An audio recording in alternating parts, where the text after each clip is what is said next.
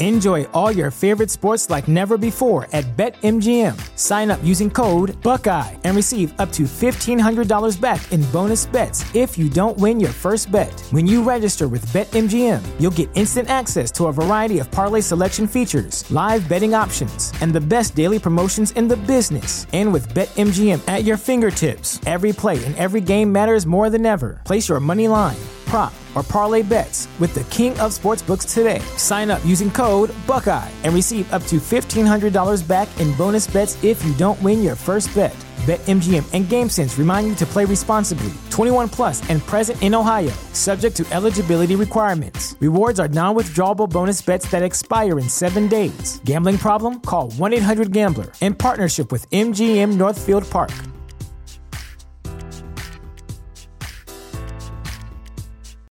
This is the story of the one. As a maintenance engineer, he hears things differently. To the untrained ear, everything on his shop floor might sound fine, but he can hear gears grinding or a belt slipping. So he steps in to fix the problem at hand before it gets out of hand. And he knows Grainger's got the right product he needs to get the job done, which is music to his ears. Call, click Grainger.com, or just stop by. Grainger, for the ones who get it done. Are you a football fan looking for the latest analysis and news on the Jacksonville Jaguars? You're in the right place. Black and teal, baby. Welcome to the GenJag podcast with your host, Jordan DeLugo. Move those chains. Here's your host, Jordan. What up, Duval? Welcome to the 49th episode of the GenJag podcast. I'm your host, Jordan DeLugo, joined as always by my co-host, Scott Klein. How are we doing today, Scott? Doing good. My sports life has actually been kind of doing a turnaround a little bit. How about it? Yeah, a little off topic, but the Magic, I know you've been keeping up with them. Up today. They've been playing really well. It's been a good sports week. The Magic beat the Heat. They beat the Cavaliers. They beat the Nets, who the Nets surprisingly are doing really well this year. And the Nets win came last night, and it was a revenge win. Their only loss of the season was also to the Nets. So they're 3-1. Jaguars go from 3-3 to 4-3. Got Florida, Georgia this weekend. That's always like the best Saturday of the year. And then I'll be going to my first concert at Daly's Place on Friday night. So that's cool to have even before Florida, Georgia. Brand New's playing over there. They're one of my favorite bands from when I was a lot younger. They still put out some solid music, but definitely one of my favorite bands in like middle school and high school. And then I'm beating you in fantasy basketball right now, that's always good. For now, we're making a comeback. No, Scott, I think we both have good teams, but I have freaking Eric Bledsoe, and he got kicked out of practice. He's pissed. He wants to get traded. So you're probably going to have a leg up there. Miles Turner's out. He's on your IR. Yeah, that's still a big pointer. But regardless, we're going to put our differences aside for this week, for this one night, and we'll go back to hating each other tomorrow. Yeah, it'll be a fun rest of the week seeing what happens there, obviously. Aaron Gordon, 41 last night. I don't know if anybody caught that game, but he was absolutely incredible last night. Drilling threes. He had a few just ridiculous dunks. I mean, he's known for that, but still, these ones were pretty epic. So thank you, Magic, for not disappointing me for the first time in a long time through the first week of basketball. Bolt City Brewery, the one and only sponsor of the GenJag podcast, they'll be open for Saturday. So, a lot of people walking from the landing down to the sports complex, walk by Bolt City Brewery, stop in there, get some Florida, Georgia commemorative crowlers. They have Florida and Georgia 2017 on there. Got some orange and blue, some red and black. It's pretty cool. Today they've hooked us up with 2 new beers and one that just makes sense because it's still October. The Oktoberfest, of course. But we've got a keg divided. Obviously, that is play on Florida, Georgia, house divided. And then we've got a pink guava Kolsch, which is really cool what they're doing over at Bold City Brewery. All the proceeds of those beer sales are going to breast cancer awareness. So make sure to stop by and just grab a beer, at least of the pink guava Kolsch. Grab a pint. It's just for a good cause, obviously. So shout out to them as always. Check them out on Facebook, Twitter, and Instagram at Bold City Brewery, boldcitybrewery.com. And yeah, check them out at Roselle. Check them out on East Bay Street. Cool people. Tell them GenJag sent you. Now you can follow us at Scott Klein1. You can follow Scott on Twitter. He's Texas, Jaguars highlights, all sorts of fun stuff. I'm talking Magic, Jaguars, Star Wars, whatever, on my handle over at Jordan DeLugo, all one word. And of course, follow Generation Jaguar at Generation Jag on Twitter, Facebook and Instagram at Generation Jaguar. We've been having some fun with Instagram lately. Since we hit 10,000 followers on Instagram, we're able to put links in our stories. So we've been able to do like teaser stories on our Instagram story, and people are actually able to click through to the news, which is pretty cool. Prior to that, you couldn't do any links on Instagram. Oh, that's pretty cool. Yeah, so it's exciting stuff. So it's Instagram becoming a more viable way for us to get content besides graphics and images to our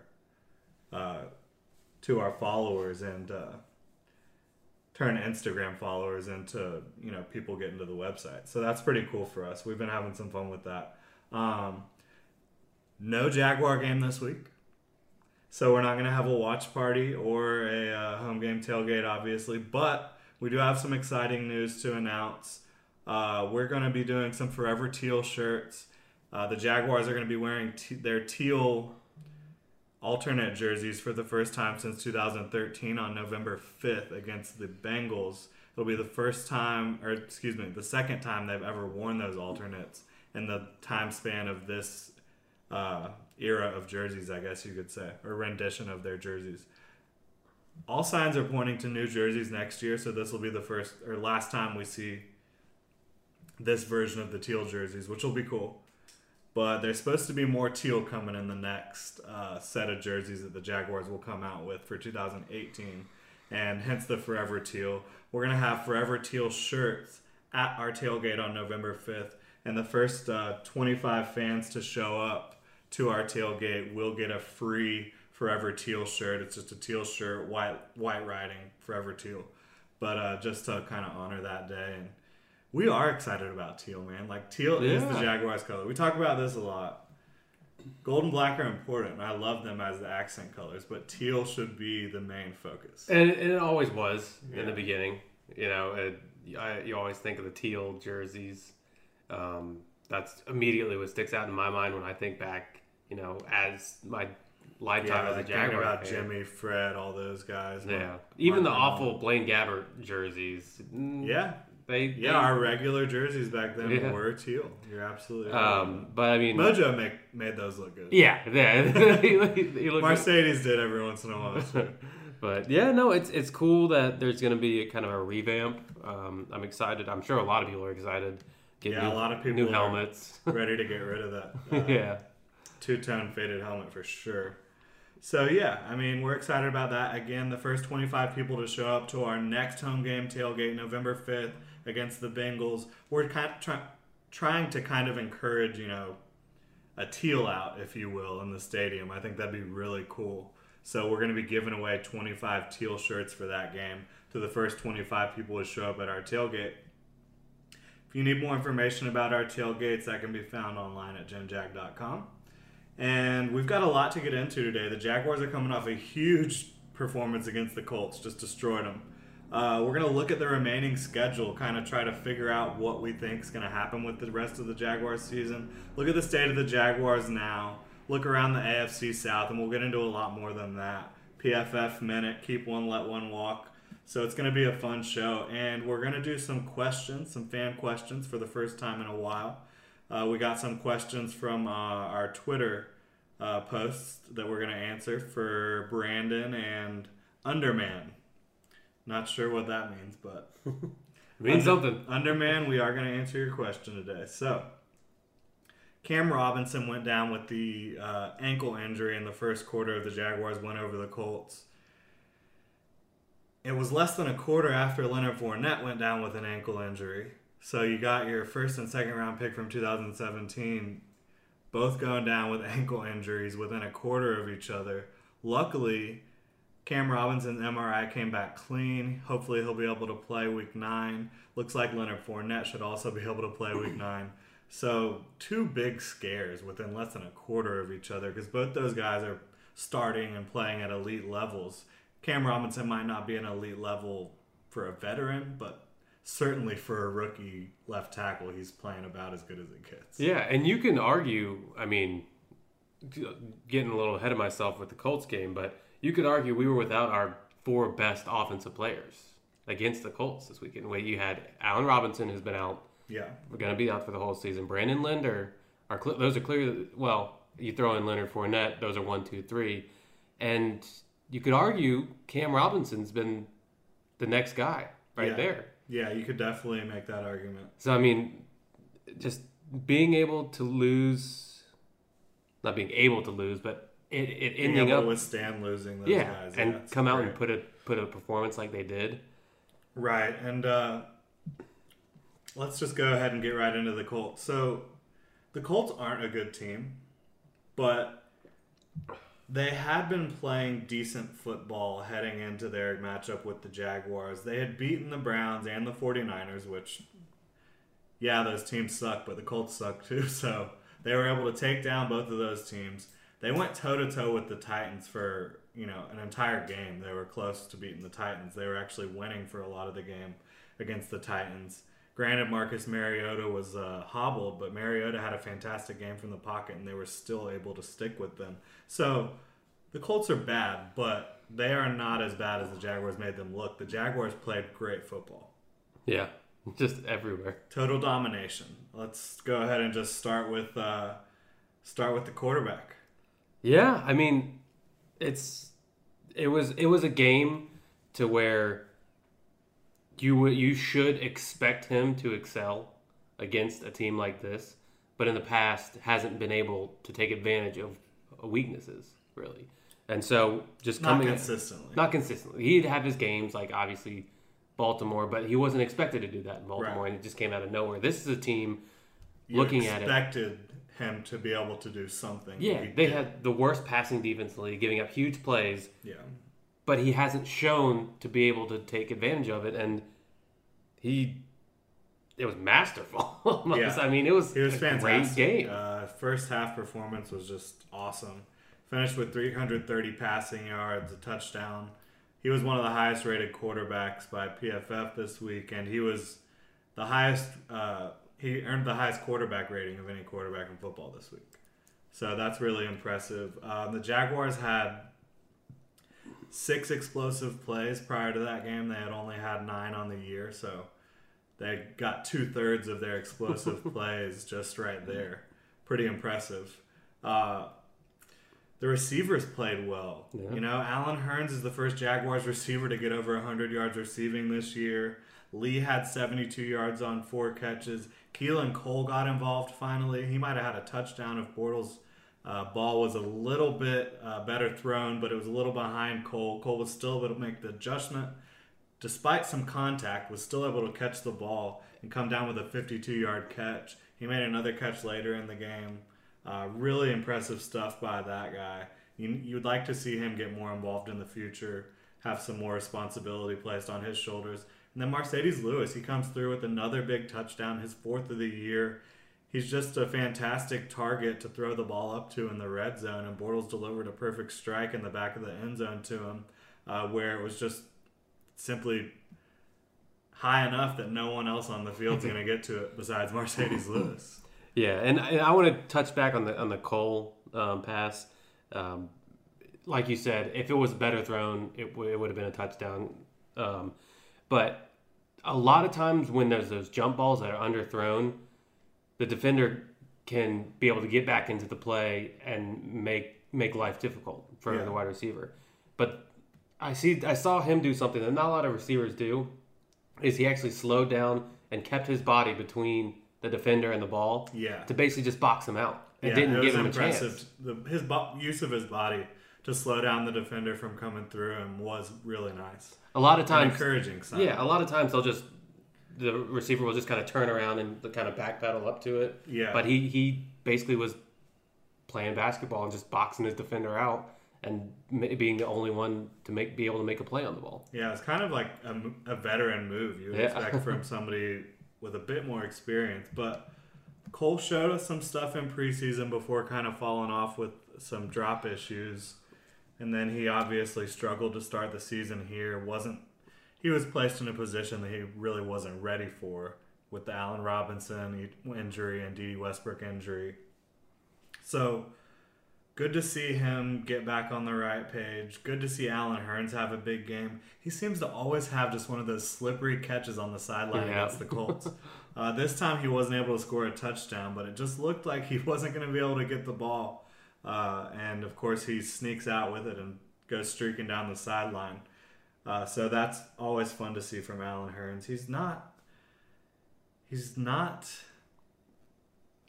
a fantastic wide receiver by any stretch of the imagination, but sometimes he just really gets the job done, and he did it this week. Kind of just a grinder, yeah, who is just a tough guy who can make the difficult catches, and every now and then he'll just make one spectacular play, and you're like, oh yeah, he's pretty darn good. Yeah, no doubt about it. Speaking of someone who you're not really expecting to have spectacular plays, who's our next guy on here? Well, I mean, the obvious candidate, TJ Yeldon. I mean, who didn't see that coming? It was unreal seeing him back on the phone. He looked good. He was making good decisions. I mean, he looked better than good. Yeah, he looked fantastic. But I mean, even on that one, we'll call it a breakaway.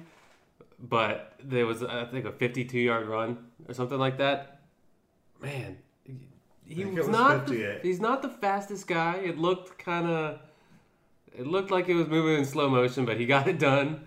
And it's exciting to be able to have basically the third guy, well, lately the fourth guy, because he hasn't even been active. Right, this was his first active game this year. It's exciting to see, and it begs the question, are we going to see more of him? Yeah, it does. I thought he did look faster. I think and maybe in the past seasons, that defender would have not made him just dive into the end zone, but might have tackled him prior to him getting into the end zone. And, he showed good burst. We've always known he's had good burst, which is, short area quickness and speed acceleration. He's always had that in the hole. Kind of squirting through. But he showed some power, some speed, vision, 122 yards on 9 carries, 13 yards per carry, 58-yard touchdown. And even before the 58-yard touchdown, he was still averaging like 6 yards a carry. Right, you take that out, it's still just an awesome performance by a guy that many expected to be traded or released or, not really be with the Jaguars at this point. I would like to point out the fact that I've been a TJ Yeldon supporter. I'm in the TJ Yeldon fan club. I don't think he's a fantastic starting running back. Mm-hmm. But what I think he is a great third down back that in a tough spot, he can come in and not just be a third down back, but can come in and carry the load for a little bit. Obviously, the Colts weren't ready for what he had that day. They were ready for Chris Ivory. Chris Ivory had 17 carries, 47 yards, a fumble. But, TJ Yeldon was unstoppable. I think that the Jaguars made a mistake not having him active this year prior to this game. I'm willing to defend that. Let me ask you something. Do you think this kind of opens the door for the Jaguars to maybe take some phone calls about one of their backup running backs as far as the trade Certainly goes? Doesn't hurt. There's definitely some teams out there that could use Ivory or Yeldon's services. I would be surprised if they wanted to trade either of them, because even with this nice performance and with some of the nice performances Chris Ivory's had this year, what do you get for him? Mm-hmm. And unless it's a package deal for some, impact quarterback or wide receiver, and even then, it seems like the Jaguars are content. Hey, in both places. I think it was a 6th round pick for Blaine Gabbert. Anything can happen. Yeah, but do you really just want to get rid of 2 guys that could actually help your offense in a pinch this season for a 6th round pick? I would say TJ Yeldon going into the offseason, I believe it's a contract year. If you don't think you're going to bring him back, maybe get something out of him to move forward. Yeah, I don't like the move. Okay. I think you've got a team that wants to rely on the run. Make sure your running back group is as good as it can be, and it is at its best when you have all 4 of those guys. And that's a good point.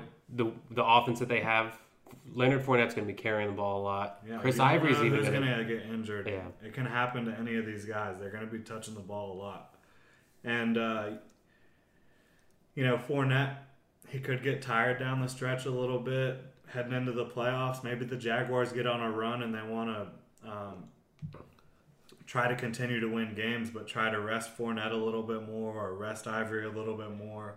You never know what happens. I want to keep all those running backs. But I don't know. I'm a running back hoarder. I do it in fantasy football as well.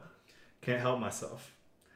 Again, Chris Ivory had the fumble. He's had fumble issues in the past. This was his first really blatant offense this year, but something to keep an eye on moving forward. If TJ Yeldon continues to play really well and Chris Ivory has another game where he gets a fumble, you might see a power shift. I don't know. And it was in a spot where against another team, you'd probably go, uh-oh. Yeah. Where, it's getting close to halftime. We have all the momentum. All of a sudden, the ball changes hands. They get points. If the Jaguars lose that game, everyone's pointing their fingers at Chris Ivory. Yeah. Oh, yeah.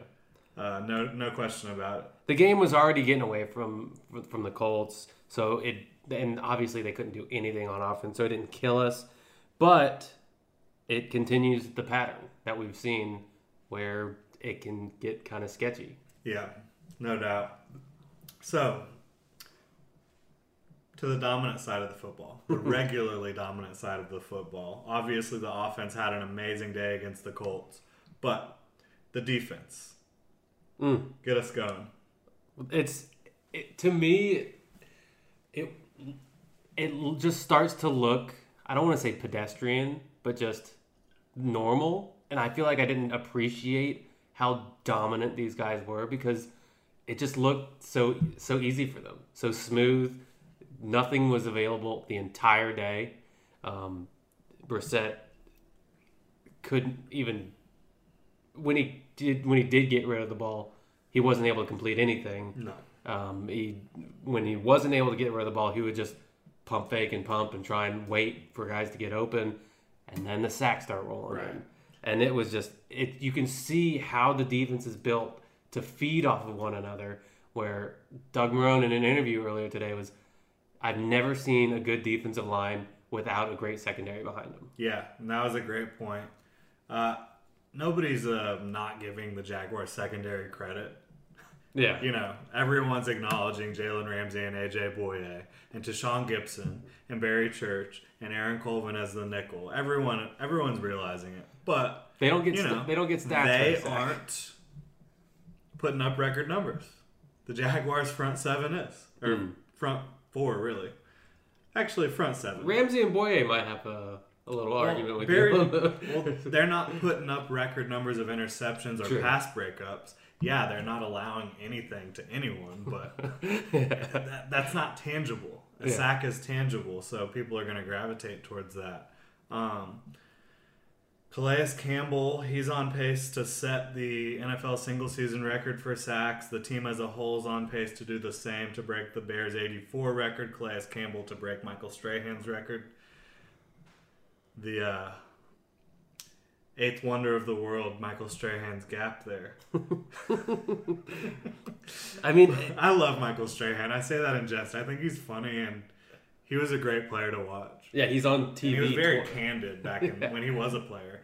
He was candid, which obviously has helped him transition over to whatever he does now on TV. It's crazy to me looking at the sheet and just see how long the list is of all the people that got in on the sack party. I mean, yeah, the average Jaguar fan doesn't know a couple of these guys. Yeah, they were all like Eli Ankou, Just a big Most people don't know who he is backup at all. defensive tackle. Diehard Jaguar fans and maybe casual to a little bit more than casual Jaguar fans will know Sheldon Day, obviously. He had a great game. Yeah, he really did. And we're not going to bury the lead on just how good it was. But he was able to get a sack. Unique Ngakoue got 2.5 sacks. Calais Campbell 2 sacks. Dante Fowler a sack and a half. Malik Jackson. And I've been kind of harsh on him this year. He hadn't been getting it done in terms of run defense as much as he had been in the past. Neither had Avery Jones for that matter. And Malik his numbers were a little bit down in terms of sacks. He's a defensive tackle.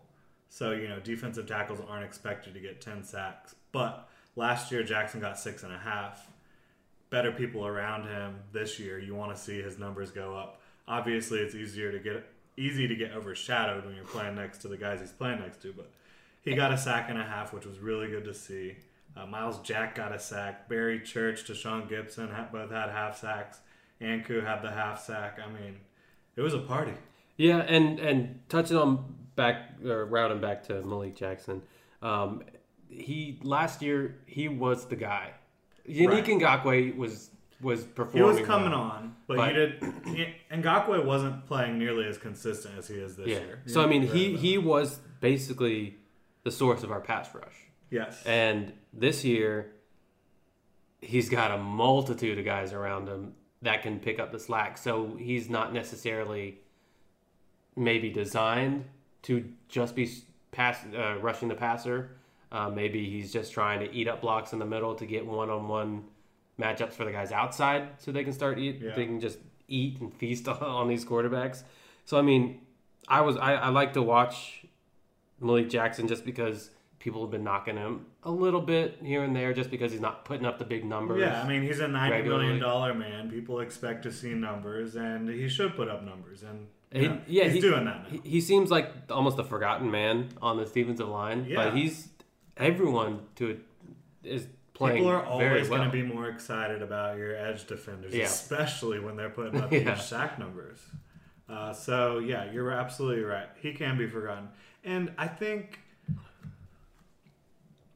that when the run defense doesn't do as well, it's much easier to blame Malik Jackson than it is an edge defender or Avery Jones than it is an edge defender. Because, they're the guys that are paid to stop the run. Yeah. Malik now has 3 sacks. So, I mean, he's on pace for over 6 sacks again, which from the defensive tackle position. Yeah, you love that. That's great. It'd be cool to see him get his own personal record, and he wants to do that. He's a guy that keeps track of stats like that. He wants to get more than 6.5 this year, so it'd be cool to see him get like 7 or 8. Man. And he very well could. He can have he can easily have a game where he goes out and gets 2 to 4 sacks. He better hurry up. Calais and Unique don't wait. They don't wait to get to the quarterback. You're right. He's got to hurry up. You're right, but he's a guy capable of doing it. And getting into the run defense. That's been one of the biggest bugaboos for the Jaguars this year, stopping the run. They were able to stop the run pretty damn effectively in this game.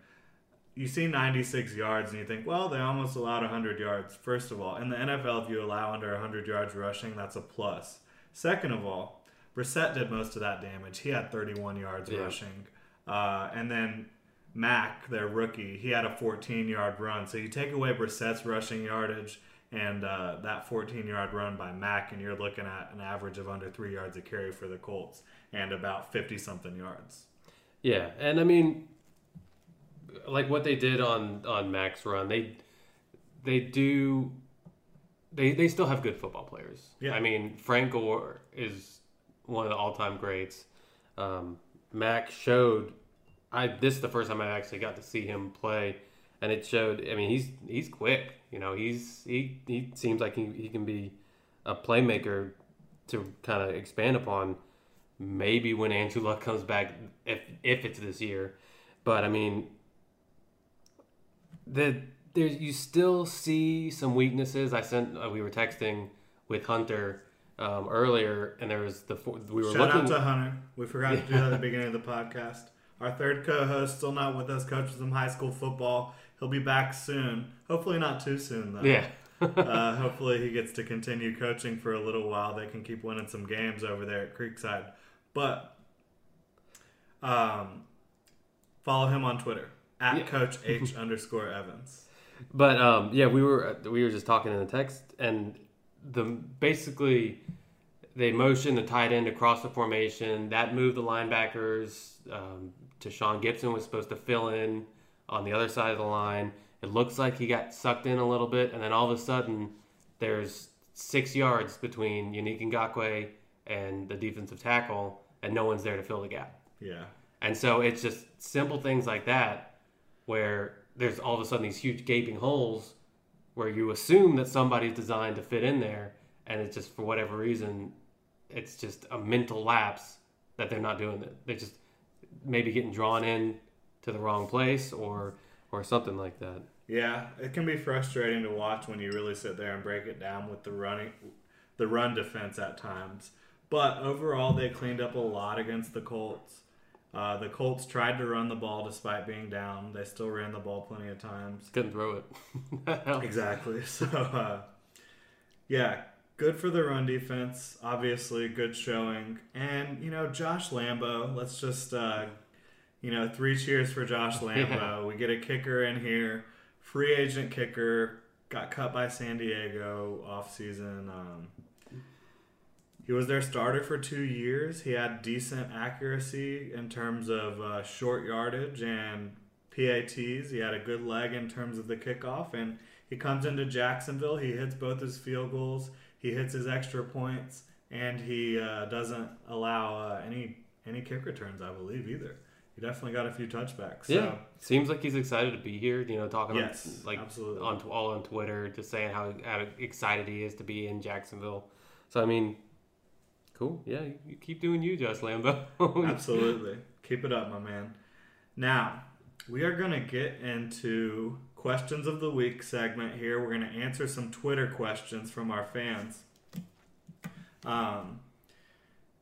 This segment, presented by Bold City Brewery, the one and only sponsor of the GenJag podcast. Find them online at boldcitybrewery.com, on Facebook, Twitter, and Instagram at Bold City Brewery. So, we're going to start with the first person who asked us a question, Brandon, at the Brandon Joyce. If the Jags D gets double-digit sacks again, can we start comparing them to the legendary Bears D? Whew. Yes. Sure. So, the Jaguars and the Bears and the Jets, 67 Jets, 84 Bears, 2017 Jaguars. Only 3 teams in NFL history to record multiple double-digit sack games in a season. So that's where the question's starting to come from. And the Bears D84 is the defense that holds the NFL single-season sack record that the Jaguars are on pace to break. What do you think, Scott? Yeah, we're at the disadvantage of never really seeing them play. So basically, this is the only way that we can compare them is the stats. It looks promising. We're 7 games into the season. Yeah. The final chapter is yet to be written. We're not even halfway there. Final few chapters. Yeah. So there's a long way to go, but if they keep going at the pace they're going, and they do. The question is specifically if the Jags D gets double-digit sacks again, not if they continue playing well. We play the Colts again? If they get double-digit sacks again, absolutely in my book. That's 30 sacks in 3 games. Yeah, that is insane. That would almost be half what the record is. Even if they don't get to double-digit sacks again, we can obviously compare them, assuming they keep doing well. Mm-hmm. But if they get to that double-digit sack again in a single game, it starts to become to the point where even if they don't break the sack record, this is going to be a defense people talk about forever. I would say if we start to gradually see the rush defense get better, then yes, without question. There is a weakness on this team that I don't know that the Bears defense had. Yeah. The pass defense, I'll put them up against anybody, current, past, whoever. The pass rushers, they're doing an amazing job against some poor opponents, but they're NFL players, and they haven't been dominated. It hasn't been poor opponents week in, week out. No. Their two biggest performances, yes, were against substandard offensive lines, but, that's football. That's the NFL. So, I mean, as a defense as a whole, I'd like to see their rushing numbers go down. Obviously, everyone would. But when you start breaking it down to position groups, yeah, you could absolutely believe it. Pass rushing, they've got the numbers. They're on pace to beat them. Yeah. So why aren't they? The pass defense, as far as in the backfield, nothing's happening. Yeah. So breaking it down, it's crazy to say, but yeah, they compare to one of the best defenses of all time. And that's insane to say. It's crazy to think about. And just the amount of turnovers they've been able to produce. They're really a game-wrecking defense. And it's shown in 4 of their 7 contests so far. You want to see that come through a little bit more consistently. But we'll get to that a little bit more in a little bit here. Second question comes from Underman08. Thanks for the question. I think he's mistyped here, but he says, will we beat the Titans and go 1-1 against them again? That is a great question. The Titans matchup is the last game of the season. Mm-hmm. The Jaguars got their asses handed to them in the second half of the Titans game earlier in the season, the second week of the season, coming off the big win at Houston, first game at Everbank Field of the season, and, it was just a stink fest for the Jaguars in the second half. Will they beat the Titans? I think they need to beat the Titans. Mm-hmm. The two teams' seasons are just lining up so perfectly for that last game of the season to be like the division deciding game. The Titans have their bye week this week. We have our bye week. It's just like too perfect. They're both 4-3. If it does come down, to where both teams have the same record heading into that game,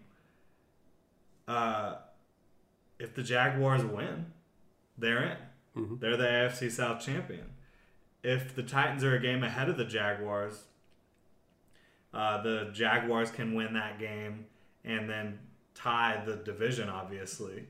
And if it's a head-to-head tiebreaker, I'm not even sure what the second tiebreaker is, because if it's 2 teams tied for the division championship, it's head-to-head record. Mm-hmm. Obviously, they're 1-1. I guess it would then go to division record. So the Jaguars need to do work against the Texans and Colts again. So these divisional games, they're the biggest games of the year. Yeah. Even if you see the Texans and Colts and you're like, oh, whatever, they're not very good. Most people aren't going to say that about the Texans right now. They might after they play the Seahawks this week. But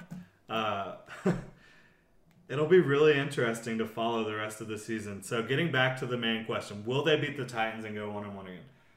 I don't know. I think they really need to. Do you think that they should beat the Titans if they play the Titans again? I think that right now the Jaguars are playing better football than the Titans.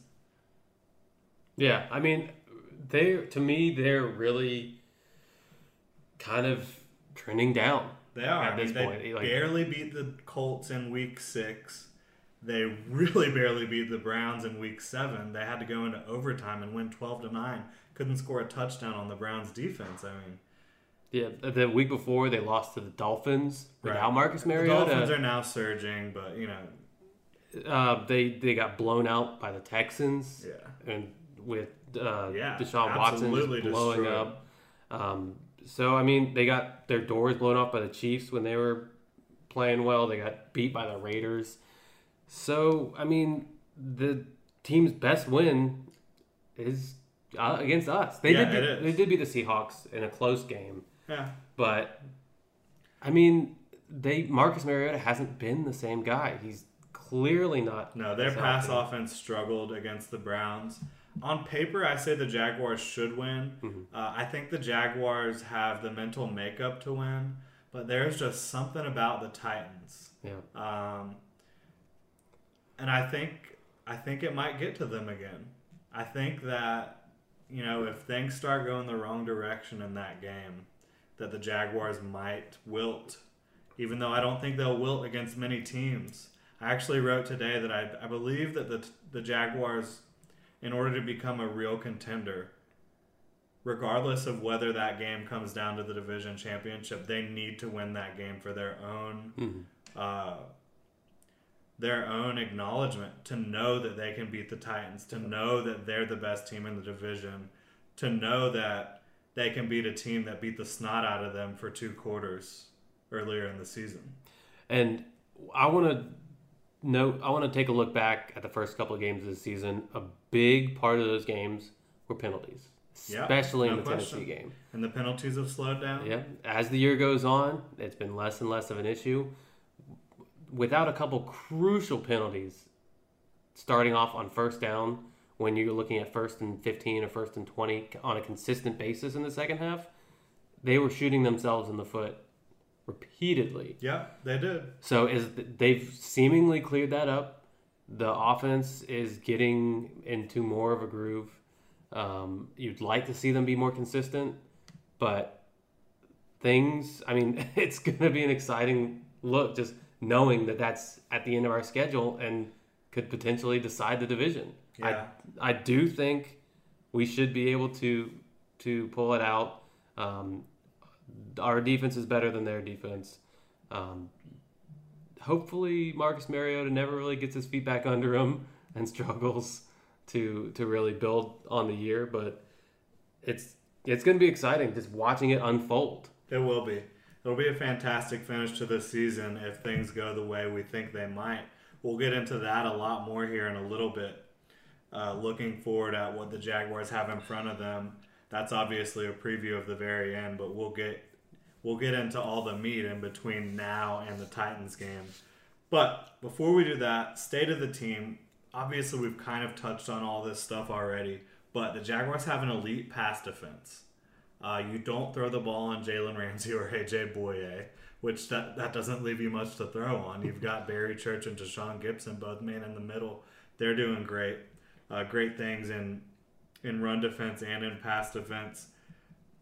The team still does have a bit to prove against the run as a defense.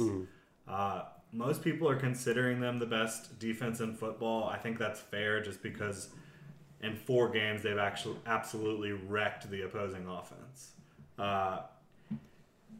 In the Rams game, they really kind of wrecked the opposing offense for most of the game as well and got a defensive touchdown called back on them. So you look at that, 5 out of 7 performances of absolutely wrecking opposing offenses. And even in the Jets game, they didn't allow the Jets offense to do pretty much anything. They scored a defensive touchdown.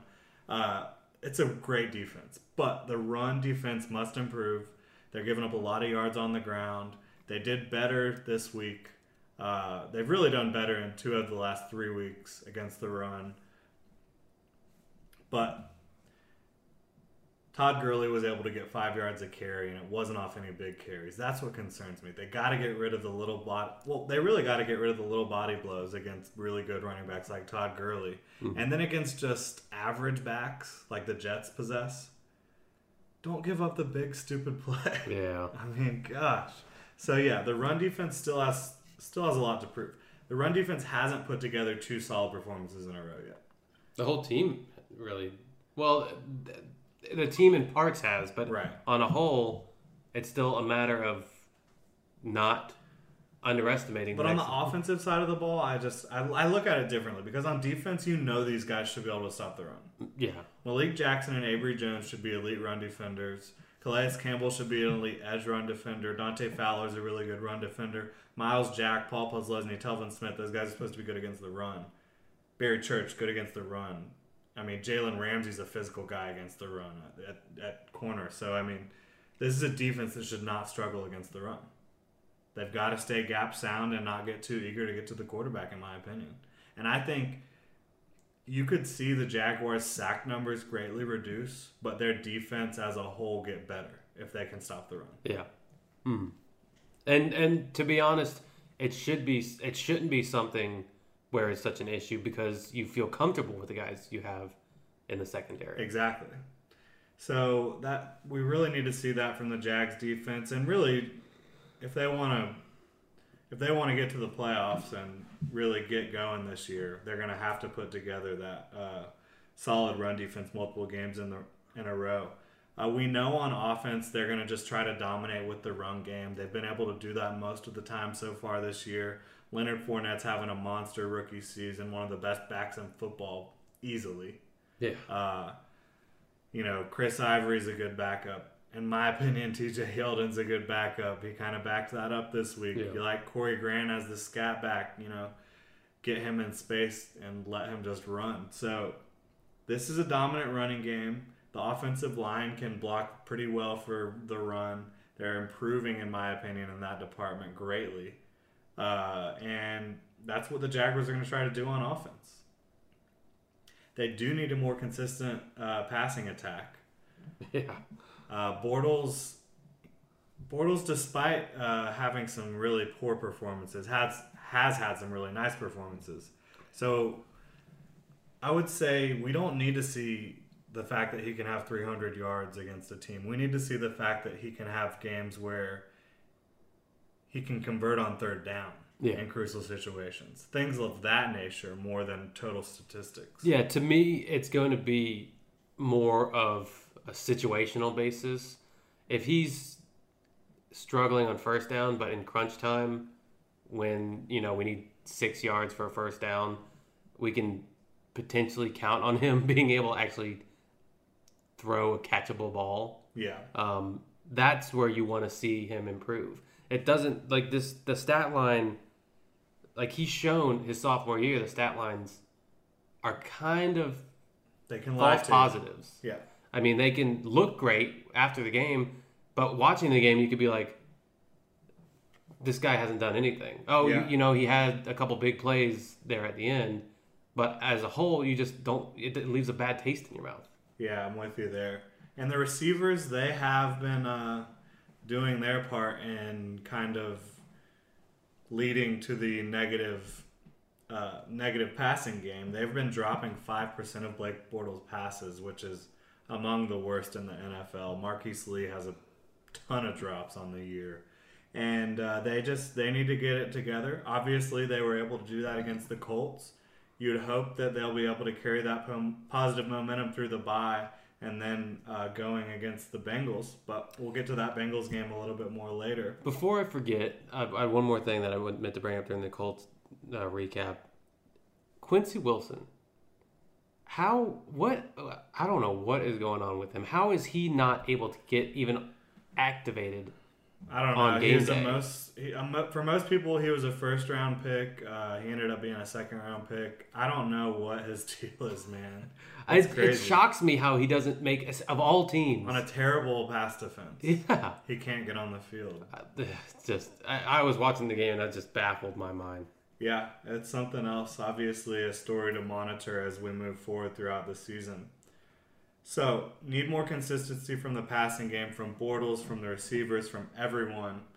But if there's one great thing about the structure of the way the season's going for the Jaguars, this bye week comes at a perfect time. They get time to rest Leonard Fournette's ankle, Cam Robinson's ankle. Perhaps get Brandon Linder back from this illness. And then also, D.D. Westbrook is eligible to return. This is my most exciting thing. Westbrook able to return after the bye week. So that's going to be fun to watch. They're going to be getting a lot of players back that can really contribute. Yeah, and I mean, in years past, the bye week for me has always been like, all right, I get a breather. I get to go out and actually have fun on a Sunday and hang out with my family and not worry about stupid football. But now it's just like, do I really have to wait a week before I can watch another Jaguars game? Yeah. It's like, is this what good football teams deal with? Yeah. Is the anticipation of getting back on the football field? Before it was a break. Now it's just an annoyance. Yeah, I'm with you. I would very much like to see a Jaguar game this Sunday. Final thing, state of the team. The trade deadline is October 31st. Are there any trades you want the Jaguars to make? I don't think the Jaguars are going to do anything. But if you were Dave Caldwell or Tom Coughlin, who would you be making calls about? I mean, the biggest story, or one of the big stories in the NFL, is what is going on with Martavis Bryant. Yeah. That's he's not even going to be active for this game. Call him up. If you can give up, I know they said they're not trading him. If you can give up maybe a fourth or lower, pull the trigger. Yeah. I mean, have a guy with that talent. Yeah, he's got off the field issues, but he's in a contract year. If something goes wrong, you're not tied to him. But that's a guy. I might give up a third-round pick. Yeah, I mean, you want to talk about transforming a passing game after the bye week. Yeah. You add Martavis Bryant, just an absolute freak physically, and Dede Westbrook, who's a speedster. These are two guys that can stretch the field.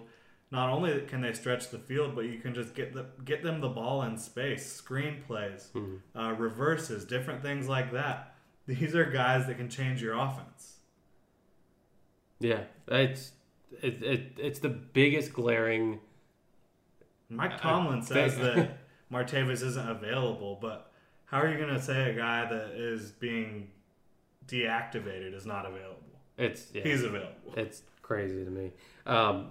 This might be a week of transactions in-house as well. Could we potentially see a couple of re-signings as far as guys on the team maybe getting extensions? That'd be nice. You'd like to see Telvin get it for sure. Yeah, that's exactly what I'm thinking of. Brandon Linder, I think you have to wait now at this point for Brandon, to re-sign him. Oh, well, yeah, he's already re-signed. Oh, is he? Yeah. Sorry. He signed during the offseason. Yeah, you're right. I mean, this would be the time for Telvin Smith. They've probably been in talks with Allen Robinson. Those two are clearly going to be the next two guys up. Yeah, I don't know. Does A-Rob get a deal during the season, though, because of the franchise tag? I mean, that's always been linked to him. But, yeah, I mean, I wouldn't be surprised at all if we do hear something this weekend. Guys, agents are, hey, there's no game going on. I got you for a weekend. Or any we talk about Martavis. Honestly, there's a lot of wide receivers that would make the Jaguars wide receiver group better right now. Mm-hmm. And it's hard to come in and have an immediate impact, and they probably will stand pat. But I did see I think the Bears traded for Dontrell Inman. Yeah, he was San a guy Diego. I think Mike Kay had talked about. Yeah, they only gave up a 6th-round pick too, I think. That's crazy. So that was good for the Bears. He's their best receiver already. So, yeah. We would probably do some stuff, but don't think the Jaguars will. And that's all right. They have the right not to, and they're 4-3, so can't really complain too much.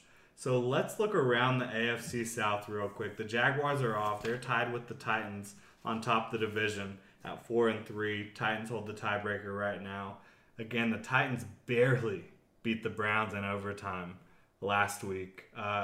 If you can stop the run against the Titans or slow it down a little bit, I think you're good to go, honestly. Yeah, that's their bread and butter. That's what they want to do. A lot like us. And the Browns showed they held them in check, and they weren't able to do anything. They scored 9 points on the day. It was a 9-6 game. So popping open the pink guava Kolsch right now from Bolt City Brewery. I gotta finish my beer. But I mean, they've got to get time. I mean, this is a good time for them to just get Marcus Mariota off his feet, let him keep getting healthy, maybe try and look back and figure out what the heck is going on these last few games. Yeah. Let's hope they're still left scratching their heads coming out of the bye week. Yeah, let's definitely hope for that. The Texans, they've traveled to Seattle to take on the Seahawks. Oof. This is the real test for Deshaun Watson. Yeah. Is Deshaun Watson as good as he has looked? He's looked fantastic, but he really hasn't been tested to stay in the pocket to really have to beat a fantastic defense.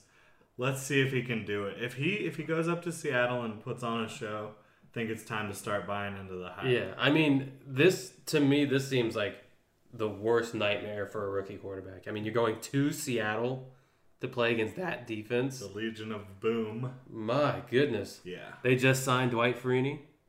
Interesting. Yeah. They're going to get a little more pass rush, man. I like Dwight. A little bit more. No, he's been playing until well. Dwight Freeney doesn't have a good season. Yeah. I still think he should be signed. So he just keeps getting signed by different teams and keeps putting up sacks. Yeah. I mean, I don't see how the Texans are going to be able to win this game, especially losing the J.J. Watt and Whitney Merciless. Yeah, I mean, it's going to be tough. So let's go Hawks. Yeah, go Seahawks, man. Colts at Bengals. Both teams are really struggling. Bengals struggling way worse than anyone ever imagined that they would. Bengals are 2-4. Colts 2-5. I've been doing some studying on the Bengals, and upon review of their schedule and what has transpired with them this year, I just decided that this is one of those situations where if you look through the schedule and look at all the teams they've beaten and all the teams they've lost to, it makes you more confused than gives you clarity. Mm-hmm. They beat the Bills, who are 4-2, and they played really close with the Packers when Aaron Rodgers was still healthy. They beat the crap out of the Browns, but then they've had a bunch of stinkers as well. They got the crap beat out of them by the Steelers. So Bengals are just a confusing team. I would imagine the Bengals should beat the Colts, but I don't know. Yeah, I don't think there's any chance. I don't know if the Colts win another game this year, I wouldn't be shocked, if Andrew Luck doesn't come back. The Bengals, to me, are their own worst enemy, especially on offense. Yeah, they're a talented team. They've got talent in the world, but they've got, to me, they're hamstringing themselves by taking their best players off the field. They lost Andrew Whitworth, who was their best offensive lineman. They didn't replace him with anybody other than a couple young guys. Yeah, they also lost their guard that went over to Cleveland. Yeah, Zietler. Yep. He's one of the best in the business. So their offensive line is just decimated, and it showed in the first few games of the season. Andy Dalton just was uncomfortable and would just bail and not step into the throws and not look downfield because he would just feel pressure. They're not getting Joe Mixon the ball enough. They're just getting away from. I don't know why they're still giving Jeremy Hill the ball. Yeah, but I think they should be able to find themselves against the Colts. Yeah. That's one way to fix a lot of remedies. Is just to play. And then they play the Jaguars the following week, so that'll be really interesting. That won't help their offensive woes. No, certainly it probably will not. Now, let's go ahead and look forward to the rest of the season. Let's look at every game the Jaguars have left on their schedule and then give a rest of the season prediction. D.D. Westbrook's coming back right before we get to that because this is a big factor. D.D. Westbrook's coming back. Should be ready for Week 9. Do you think he's going to help transform the Jaguars' passing attack into from a passing attack that's highly inconsistent to maybe moderately consistent? Or is it going to be difficult for him as a rookie? I think he's going to have a little bit of trouble just like most wide receivers do, especially as a smaller guy adjusting to the NFL. He's done it.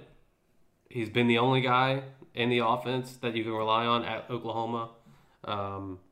He's put up insane numbers. I think he's something that we don't have currently is somebody who can take the top off the defense. I think he provides a lot of qualities the Jaguars don't have. Yeah. And a steady set of hands, elite route running ability, elite explosiveness and speed, and just drop on a dime jukes. I mean, you have the most minor misstep as a defensive back against D.D. Westbrook, and it's a big chunk of yardage. Mm-hmm. And I think it's more than just the passing game. I think instantly he is the punt returner. Yes. Just as soon as he comes back he and steps on the field. If he's not, I'll be disappointed. Absolutely. And and like you said, I think it should help the offense as a whole if they use him the way I want them to use him. There are some factors that could limit him: playing time, conditioning. Yeah.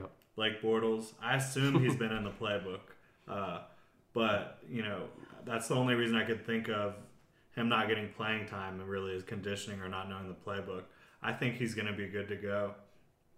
I think the Jaguars they might not need to even use him in terms of just feeding him the ball all the time, but get him the ball early in some games and make the defense respect what he can bring to the game and just run the ball after that. You know what I want to see? I want to see, again, you're very familiar with this, the LSU-Florida game where they did the little wide receiver sweep, just coming across the line of scrimmage, hand the ball right away, and just get to the corner and just try and get upfield. Doing something like that, keeping the pressure out of the middle of the offensive line. I just want to see that. Loosen up the defense. Yeah, make them hesitate. You see Marquise Lee he comes across and then just sweeps back around. They even ran a trick play off of it. Yeah. So something like that, they're already showing the different kind of motions coming across. I think D.D. Westbrook is a perfect person to incorporate some of those little just jet sweeps. Yeah. Getting to the outside quickly and just making, even if you make a linebacker hesitate for a second or make a false step before committing to the middle, just having him question whether... Make them think. Yeah, whether DD's getting... The biggest example of this was against the Rams. The Rams defense wasn't having to think.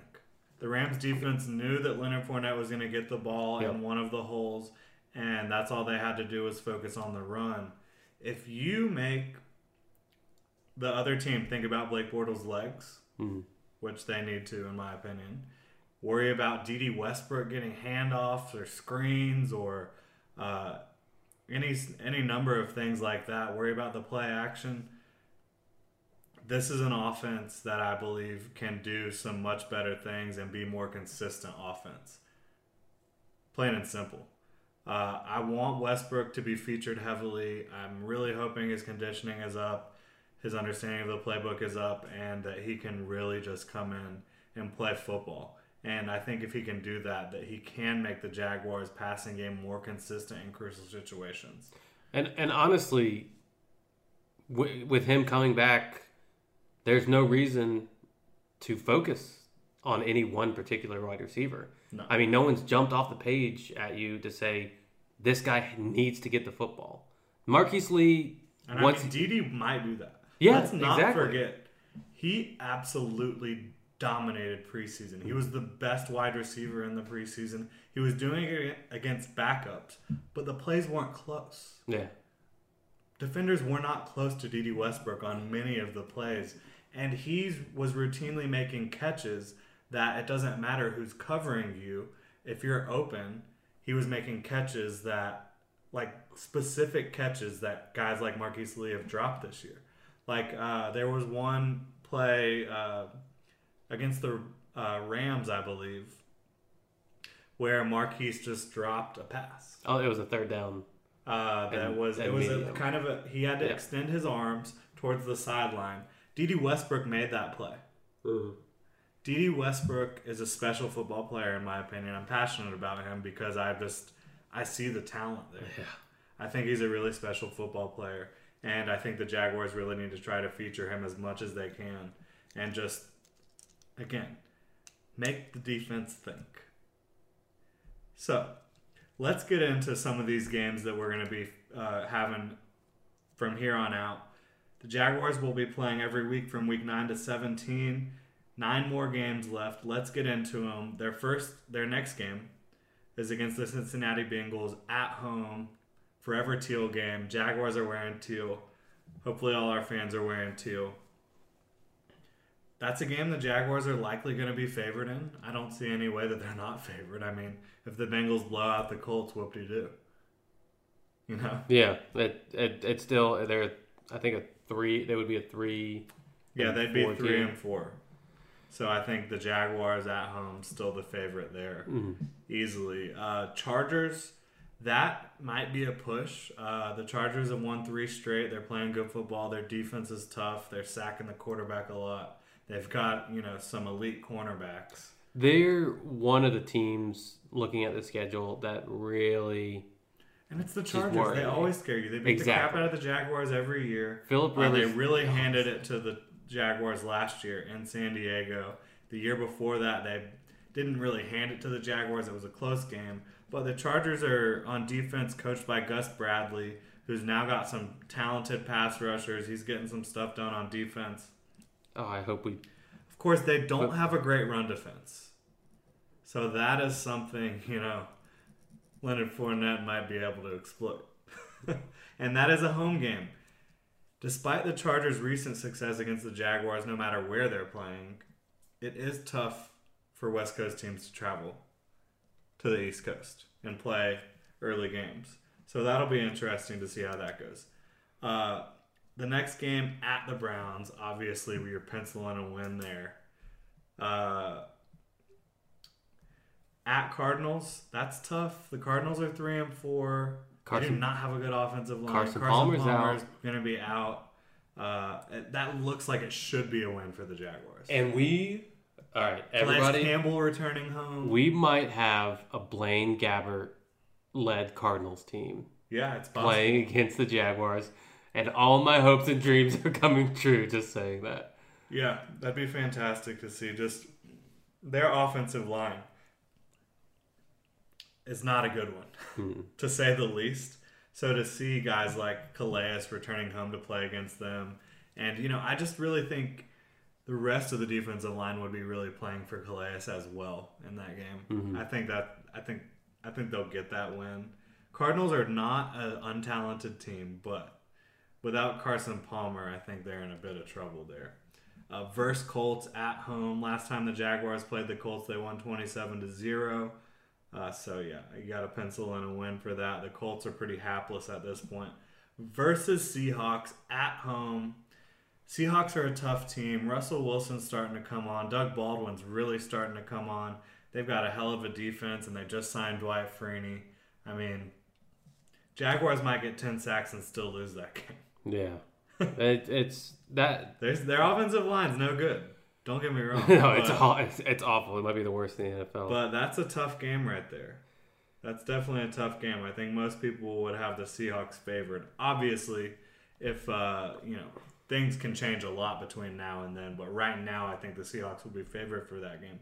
Versus the Texans in Jacksonville, I think the Jaguars should be favored against the Texans. The Texans have a youthful offense that I quite frankly don't think will be able to adjust to the Jaguars defense this year. One thing that worries me are Deshaun Watson's legs. Yeah, but I just don't think that athletic quarterbacks are going to be as big of a deal against the Jaguars as they may have been in the past. Miles Jack's chasing them, Telvin Smith's chasing them. The edge rushers aren't slow, and Barry Church and Deshaun Gibson are both fast. Ramsey and Boye are fast as hell. I mean, yeah, I wouldn't expect nearly the sack numbers with him in the game, just because Tom Savage was basically a statue. Yeah, but they were getting to Watson too. Yeah, give him credit. At 49ers, got to pencil that in as a win, even though it's on the West Coast. 49ers are really bad. Yeah, who's going to be the quarterback? They started playing a lot of close games to start the season, but they've really fallen off lately. And man, Reuben Foster is such a good football player. Yeah, fantastic. Fantastic. And then at Titans, we already talked about this one. This is, even if it doesn't decide the division, which it very well may not, the Jaguars could come out and play much better than the Titans the next 9 weeks. But it's a type of game that for the Jaguars' confidence heading into the playoffs, I think they have to win. I don't know if they will win. But for me, I think that the Jaguars beat the Bengals, Browns, Cardinals, Colts, Texans, and 49ers. So you're looking at 10 wins for me. I think they're going to go 10-6. I think they're going to lose to the Chargers, Seahawks, and Titans. Did you look at my list? I did not. I'm fighting with this last one. The only reason is because I'm a little nervous picking them to win 11 games. That's crazy. It is. But looking at the schedule, I mean, okay, maybe anything less than 9 wins to me with this schedule is a huge. Well, they're already on pace for 9.1 wins. Yeah. So, but even if the schedule is backloaded, which it's not, with this current schedule, you have to expect over 9 or more. Like, you could 9 to 11 wins to me is 100% doable. Okay. So what you got? I got 10-6. All right. That's crazy. I have 10-6 division champs. Yeah. You know, they have the easiest remaining schedule in football. They have an amazing defense that's really starting to come together. The thing about this defense no one's thinking about, Barry Church, new starter. AJ Boye, new starter. Miles Jack, new starter. Calais Campbell, new starter. Avery Jones, still kind of a new starter because he was not your starter entering last season. This is a team that's still coming together. And the more they play, the more they're going to get comfortable with each other. That's right. So 10-6, 11-5 is fair. 9-7, I guess, is fair. I guess you could say they might lose to the Cardinals or Bengals or Texans maybe. But that's where we're at. 10-6 for both of us. Division. Do you think they'll win the division at 10-6? Yeah, I mean, I was just looking at the Titans' schedule. The Titans still have the Steelers. They have the Rams. They got to play us. They do have the Ravens and the Bengals. They got to play almost a lot of the same people, but a lot of the people we've already played and beaten. Yeah, and Titans are not trending up right now. That can change easily after the bye week. Mariota might get a little more healthy, and Corey Davis might be able to come back there. They've been out without him for, I believe, 5 weeks. So it's going to be a hell of a division race. It's going to be the most exciting season that Jaguars fans, regardless of the end result, have had in a while. But for me, and I really do believe this, it's time to put up or shut up for the Jaguars. The Jaguars need to make the playoffs this year. They can always fall back on the crutch of, oh, well, we can add a quarterback in the draft or free agency this offseason or trade for one, and then we're just the quarterback away. 20 that. 20 teams in the NFL are just quarterback. The Jaguars have been, every year, at the end of the year, there's been, bright light that's come in, whether it be draft picks or Tom Coughlin, Leonard Fournette. They're able to woo over the fans again with some offseason moves. Big-time free agency spending. It's over after this year, in my opinion. If they do not get to the playoffs this year, it's going to be a tough sell for them next year, even if they add a really good quarterback. Yeah, I mean, we've already been waiting a long time. We see the progress. We see what this defense is and how many teams in this NFL would die to have the defense that we have. The team's too good not to make it. To squander the small window that we have, that all NFL teams wish for, would be an absolute travesty. Yeah. And I know they're going to go get another quarterback next year. I'm not saying they shouldn't do that and be happy about it. But that should not be a crutch to fall back on when you don't make the playoffs this year. Regardless, and this is more to me, I'm taking this more as a call out to fans. Regardless of what you or me or anyone thought of what was going into the season, things change and evolve on a day-to-day basis. Right now, we're tied for a division lead.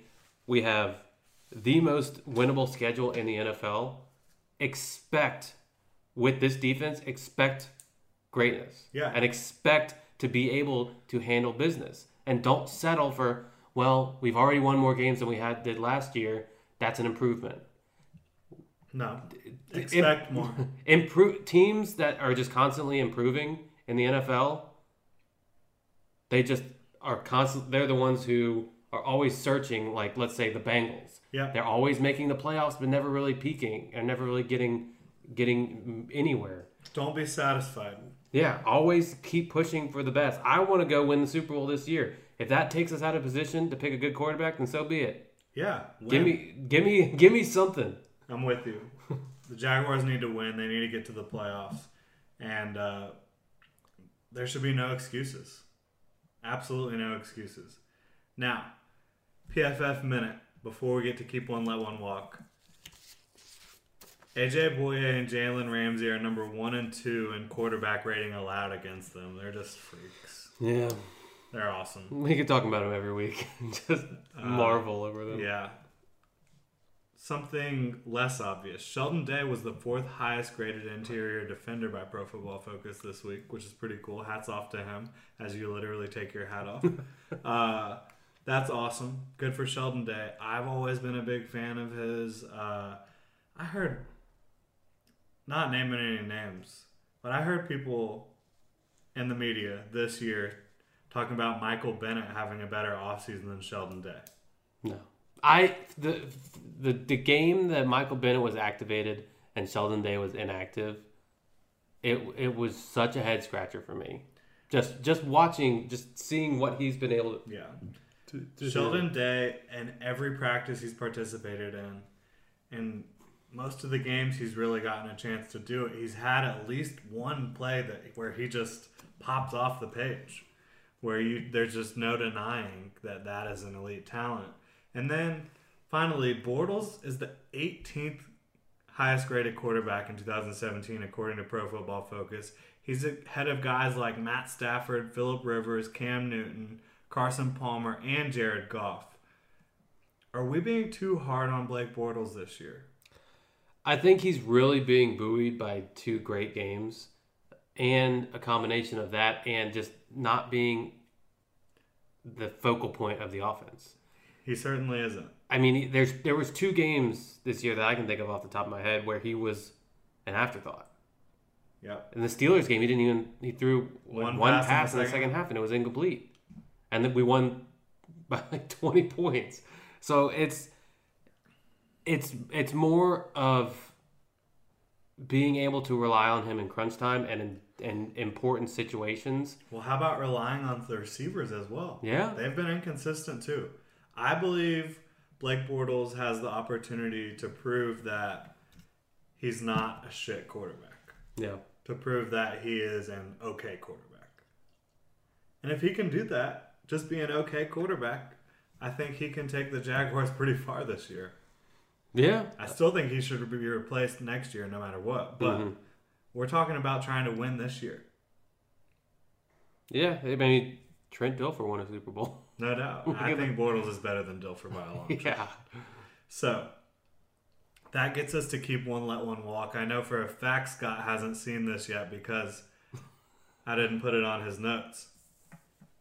2 Jaguars. Oh, yeah, let's get to last week first.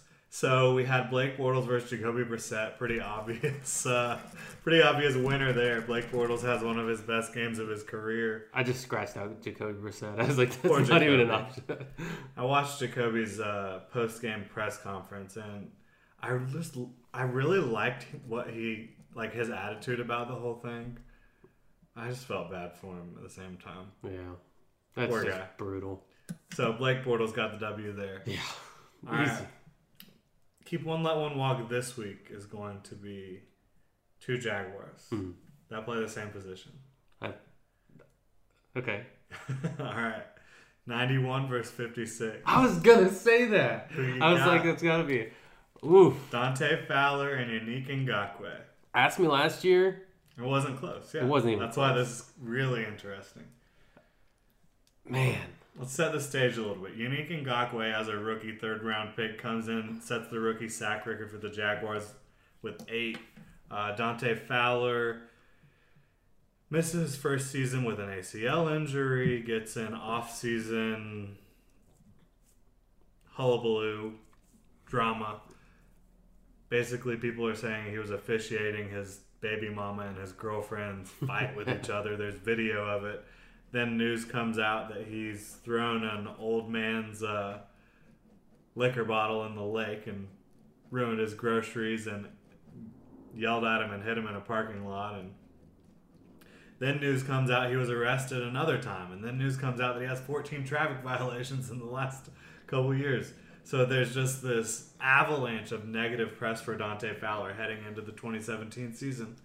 All he's done is be top 12 in the NFL in sacks and been a very positive player.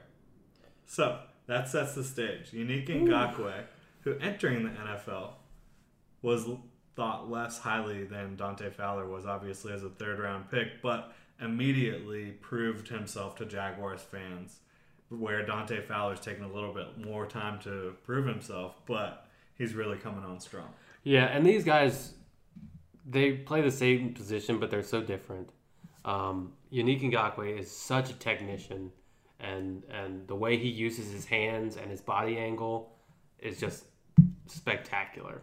I mean, there's certain plays where he makes it so hard for the offensive lineman just to get his hands on him, Mm-hmm. and then on other plays, he lets you get his hands on you, and then he just chops sense you. of accomplishment. Yeah, he chops your arm and then bends the edge, and he's just annihilating your quarterback. And with Dante Fowler, he's just an absolute athletic freak. I mean, if these two combined to make a player, It'd be perfect. it would exactly. But Each of them might be perfect in their own way already, but I would say, okay, if we're talking about building a franchise, I would really have to look, and this is why I'm not a coach. If I was a coach, I'd be better educated on this. But looking as far as upside, Dante Fowler has so much more upside because I think learning technique, you can learn that. It might take a long time, and you might never perfect it, but it is a learned skill. You can't teach talent, like just raw athletic ability. And the guy is so powerful. If he ever gets a finesse to his game to where he can have moves and counter moves, look out. I mean, this guy might be a terror for offensive linemen. So if I'm building a franchise, it's hard for me to say this because I think Unique is so good, but I think that the potential and upside for Dante Fowler is too much to pass up. yeah. Because you should be able to think you'd be able to teach somebody how to do something instead of building somebody in a gym. So who are you taking? I got to take Dante Fowler. I thought for sure you would take him. I did too, but I'm trying to think of it as a GM.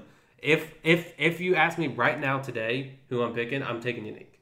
But looking forward and building, I have hope, and I think that he's getting on that path.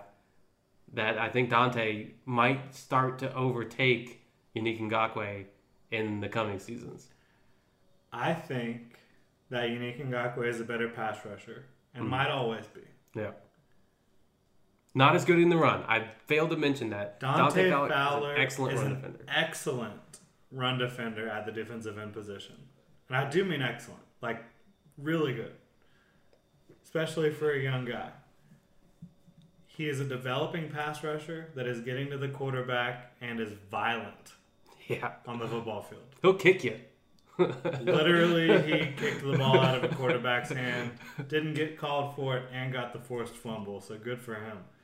I'm taking Dante. I'm taking him right now, and I'm taking him next year. I'm taking him tomorrow.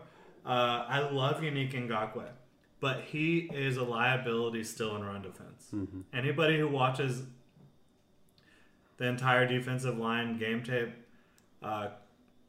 could tell you that if they're being honest with you. You don't hear it a lot this year that he's a liability in run defense, but he is. Mm-hmm. There's no question about it. Does he make plays in run defense? Yes. But does he give up big plays as a run defender? Yes. A lot of times, if you look back and take a look at the explosive plays that happen, look at what Unique man, did. There's glaring holes on one side of the offensive line. And it's because Unique Ngakoue gets upfield, and all the offensive lineman has to do is just turn with him and seal him off. Yeah. And the running back runs right up. Huge hole. Yeah. It's crazy to say. Like, I cannot believe that sitting here in going into week 8 of the NFL season 2017, both of us are saying we would take Dante Fowler over Unique Ngakoue right now. And this is absolutely not to say that Dante Fowler or that Unique Ngakoue isn't a great football player. I think he's one of the best young pass rushers in the league. I mean, he is. There's no debate about it. He's one of the best young pass rushers in football. You ask 32 GMs, they're going to look at the athletic ability and it's going to be too much to pass up. I mean, the fact that he's already not a more complete pass rusher, because he's far from a more complete pass rusher, but he's a more complete player. He's providing pass rush. He might be a better run defender than Yannick is a pass rusher. And that might be a stretch. But I think when you balance out the two facets of the game, at this point, Fowler might already be as good as Yannick. And moving forward, I think Fowler has a better shot at becoming a Hall of Famer. And this is just his second year. Yeah. I mean, he's progressing. Right. And people kind of dog Fowler because it's his third year, even though really it is his second year. He has the same amount of snaps in the NFL. Not literally, but, the same amount of games, opportunities as Yannick Ngakoue. And people kind of still view Yannick as a younger player when he's really not. I mean, they're the same in terms of experience. They're the same. And Dante's, both of this season and last season, he was a better run defender. Obviously, Yannick was the only bright spot in the pass rush last year, so he was glorified. But you've got an awesome pass rush now that includes both of these guys in Calais Campbell and Malik Jackson. It's really interesting. I'd love to see what some GMs had to say on this subject, because I think they'd probably agree with us, whereas I think most fans would disagree with us. Yeah. But it'd be really interesting to see, no doubt. And it's something we can talk about for hopefully the next 10 years. And it's awesome that we have 3 players in the top 12 in sacks. Yeah. And 2 of them are still under rookie contract. Yeah. And we could lock them down for a long time. And the other one is a 31-year-old free agent that, every single defensive end that the Jaguars have signed over the age of 30 has busted for them. And it might happen to also just be the first time he's ever played 4-3 defensive end. Yes. He is literally being given the chance to be a pass rusher for the first time. A true pass rusher. And there's a tweet that I retweeted earlier this week just showing a breakdown between where his sacks have come from. He's gotten sacks as the defensive end. I think it's 3 different positions. Yeah, right? He's got sacks as the 3 technique, which is Malik Jackson's position. He's played nose tackle, filling for A.B. Jones and gotten a sack. He moves all over and he just gets it done. It's unbelievable. I anticipated him being a good football player when he came here. We all did. I don't think anybody expected this kind of productivity. And no one expected him to be the best defensive player in football through half the season, and no one expected him to be an MVP candidate. Yeah. And if you have to look at the NFL today and tell me 5 MVP candidates, if Calais Campbell's not on your list, you didn't do your homework. Absolutely. He's on pace to break the NFL sack record. He's excellent against the run. And he doesn't just get the sack numbers. He gets the pressures and the quarterback hits too. It's not like he's a guy that lands every time he gets a pressure. Yeah.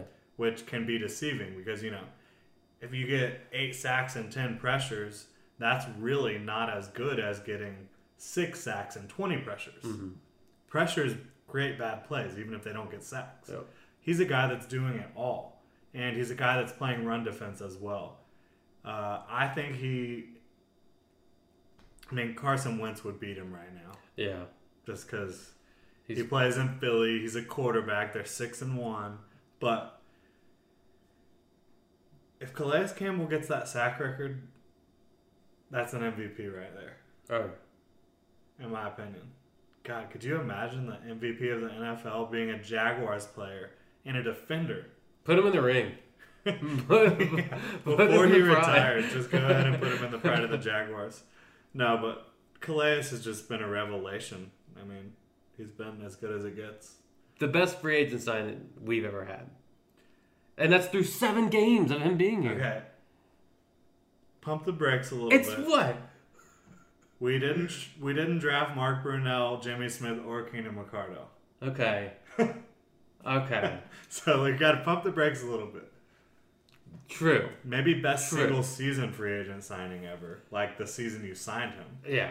If he continues, well, yeah, there's only so much because of his age that he can do. If he plays like this, he could probably.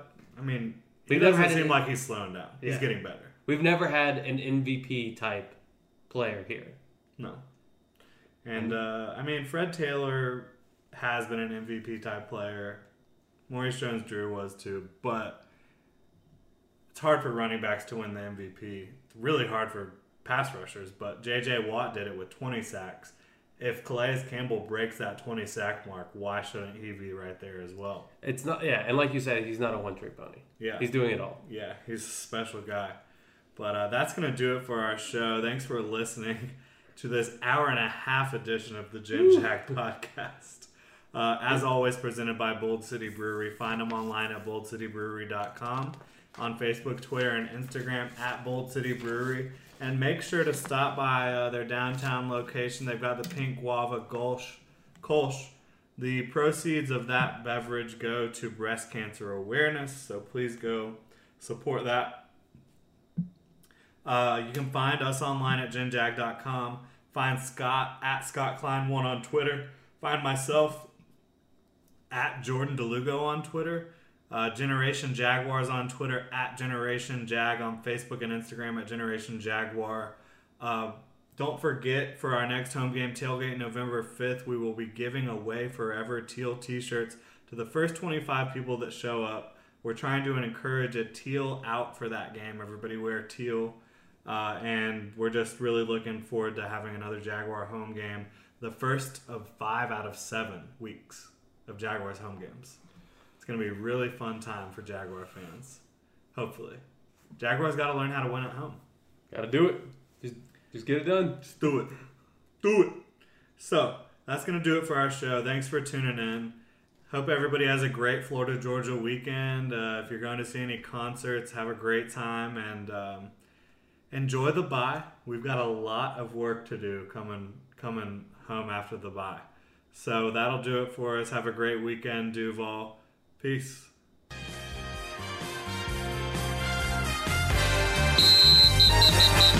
Thanks so much for listening to the GenJag podcast with your host, Jordan DeLugo. Online at genjag.com. Twitter at Generation Jag. Facebook and Instagram at Generation Jaguar.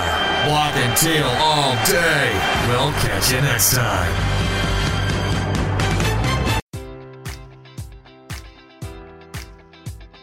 Enjoy all your favorite sports like never before at BetMGM. Sign up using code Buckeye and receive up to $1,500 back in bonus bets if you don't win your first bet. When you register with BetMGM, you'll get instant access to a variety of parlay selection features, live betting options, and the best daily promotions in the business. And with BetMGM at your fingertips, every play and every game matters more than ever. Place your money line, prop, or parlay bets with the king of sportsbooks today. Sign up using code Buckeye and receive up to $1,500 back in bonus bets if you don't win your first bet.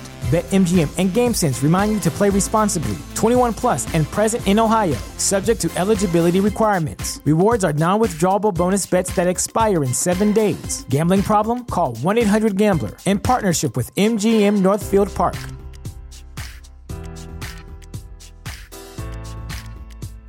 This is the story of the one.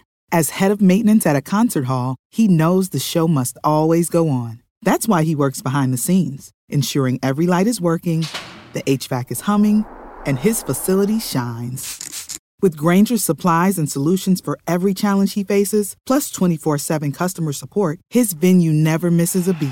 Call quickgrainger.com or just stop by. Grainger, for the ones who get it done.